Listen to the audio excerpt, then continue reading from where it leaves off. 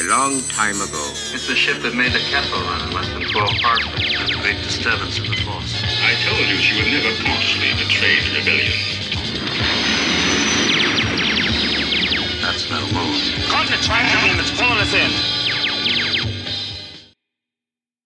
Marvel Comics Group, at last, beyond the movie, beyond the galaxy. Star Wars! Master Luke, this time we don't dare let the Wookiee win. Friend against friend, on a star-lost world, deadly reunion. Long ago, in a galaxy far, far away, there exists a state of cosmic civil war. A brave alliance of underground freedom fighters has challenged the tyranny and oppression of the awesome galactic empire. This is their story. Stan Lee presents Star Wars, the greatest space fantasy of all, continuing the saga begun in the film by George Lucas, Day of the Dragon Lords. Archie Goodwin, writer-editor, Carmine Infantino and Terry Austin, artists, Rick Parker, letterer, Janice Cohen, colorist, and Jim Shooter, consulting editor. And thus begins Star Wars, issue number 13 from April 1978, with a cover date of July 1978. Our cover artist for this issue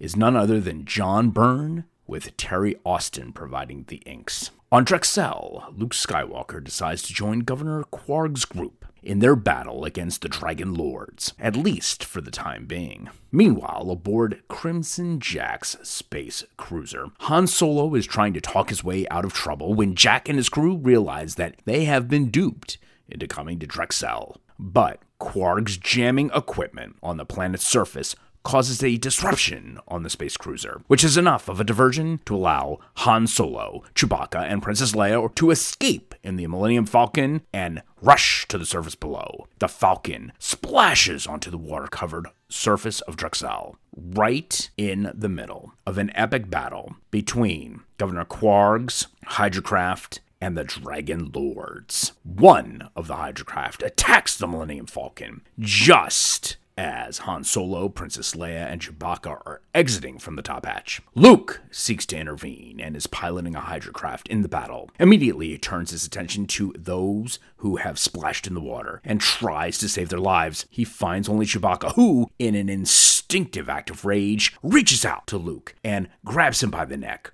making him and feeling that he is responsible for the attack. And he is enraged. Then we leave on that climactic end, with essentially all of our heroes being captured by Governor Quarg and his men from this water world, this doom world. And we are left with the teaser title of the next issue, issue number 14, being Call It Armageddon. Wow, this is an exciting issue where we finally have the meeting up again of Luke Skywalker with Chewbacca. We're unsure of the fates of Han Solo and Princess Leia, but we can't help but think that they have also been captured by Governor Quarg and his men and have been imprisoned, just as Luke, Chewie, C-3PO, and R2-D2 have, as we are left on that last panel of this book. This is an illustrative tour de force, an incredible marriage of talents here on this book. I thoroughly enjoyed when we had Howard Chaykin providing the illustrations for the first 10 or so issues of the series.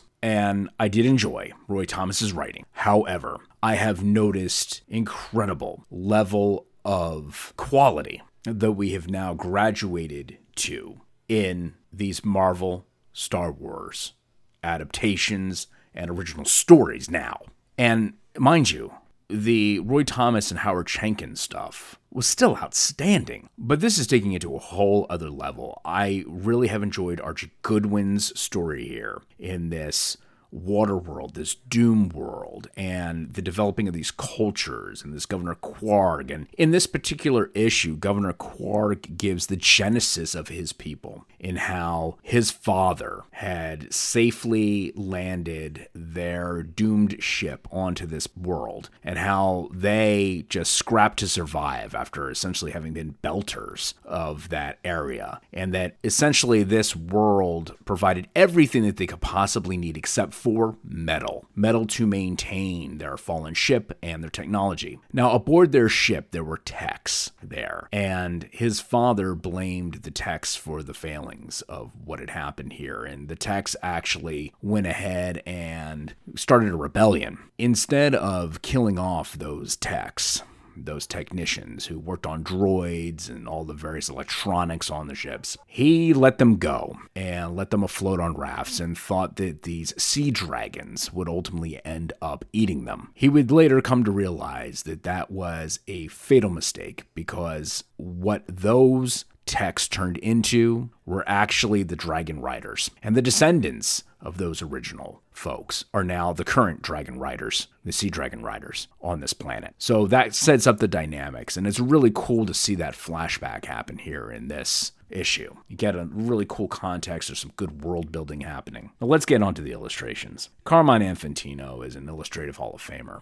I mean, his talents are just legendary. He has them on full display here. The details in the pencilings, you can tell, are exquisite, because just as powerful as those pencils were the inks. And the reason I know this is because the inks were done with such care, with such attention to detail, to preserve the details of the pencilings. Terry Austin is one of the best inkers ever. I am so impressed with Terry's work here. It's just exquisite. Everything from the intricacies and the detail of R2-D2 and C-3PO, to the stubble on the face of Governor Quark, to the facial expressions that Luke Skywalker has. None of that angst, anxiety, action is lost at all, because very clearly Carmine Infantino provided incredible detail, and Terry Austin did everything within his power to preserve those fantastic pencils.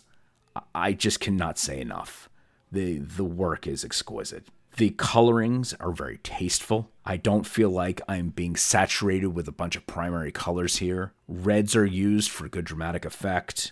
Very rarely are backgrounds just given a single color and then moved on. You do have some sky illustrations, almost a reddish purple, to make it look as if an explosion is beginning to happen. But for the most part, most of the backgrounds here are detailing action, whether it be laser fire on a ship that's blowing up, whether it is a huge wave that's about to crash on one of these skimmer boats, whether it is the background of the ship that Governor Quark is on, whether it is the interior of the ship that we see Crimson Jack on, along with Han Solo and Princess Leia and Chewbacca. There is evidence here that a lot of care, a lot of deliberate detail work was included for the enjoyment of the audience. The computer consoles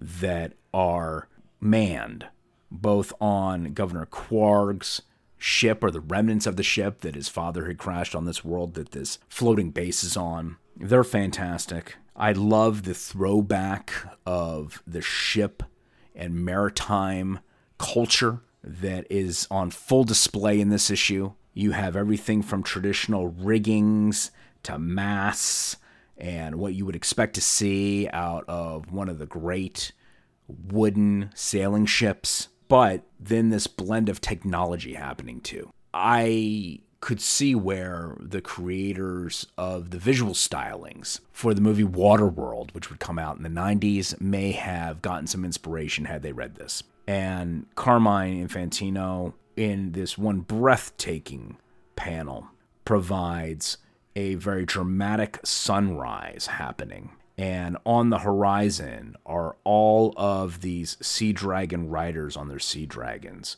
And you have Governor Quark's men declaring, "Dragons! A whole blasted army of them! It's a full-scale attack." It's just breathtaking art. It is just fantastic. And it's fantastic because of the level of detail, the tasteful selection of the colors, and again, Terry Austin's inks preserving the wonderful detail of one Carmine Infantino. Well, kids, we hope that you are continuing to enjoy our journey into this original run of Star Wars comics, this Legends run Obi-Wan, take us out. Your destiny lies along a different path from mine. The Force will be with you, always.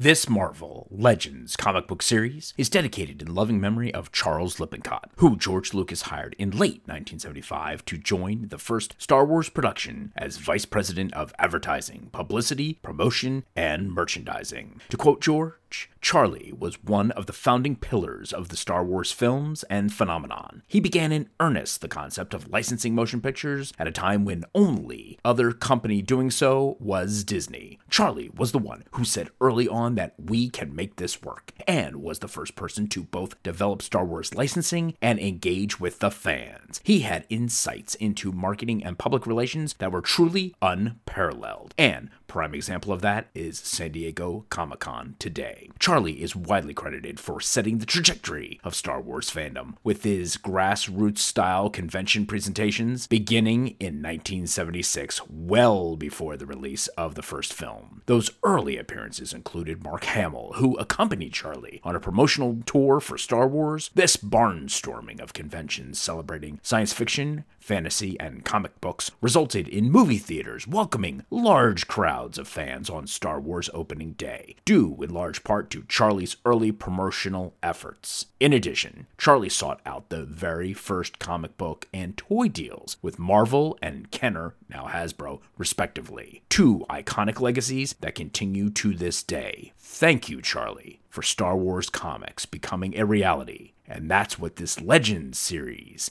is all about. The Force will be with him always.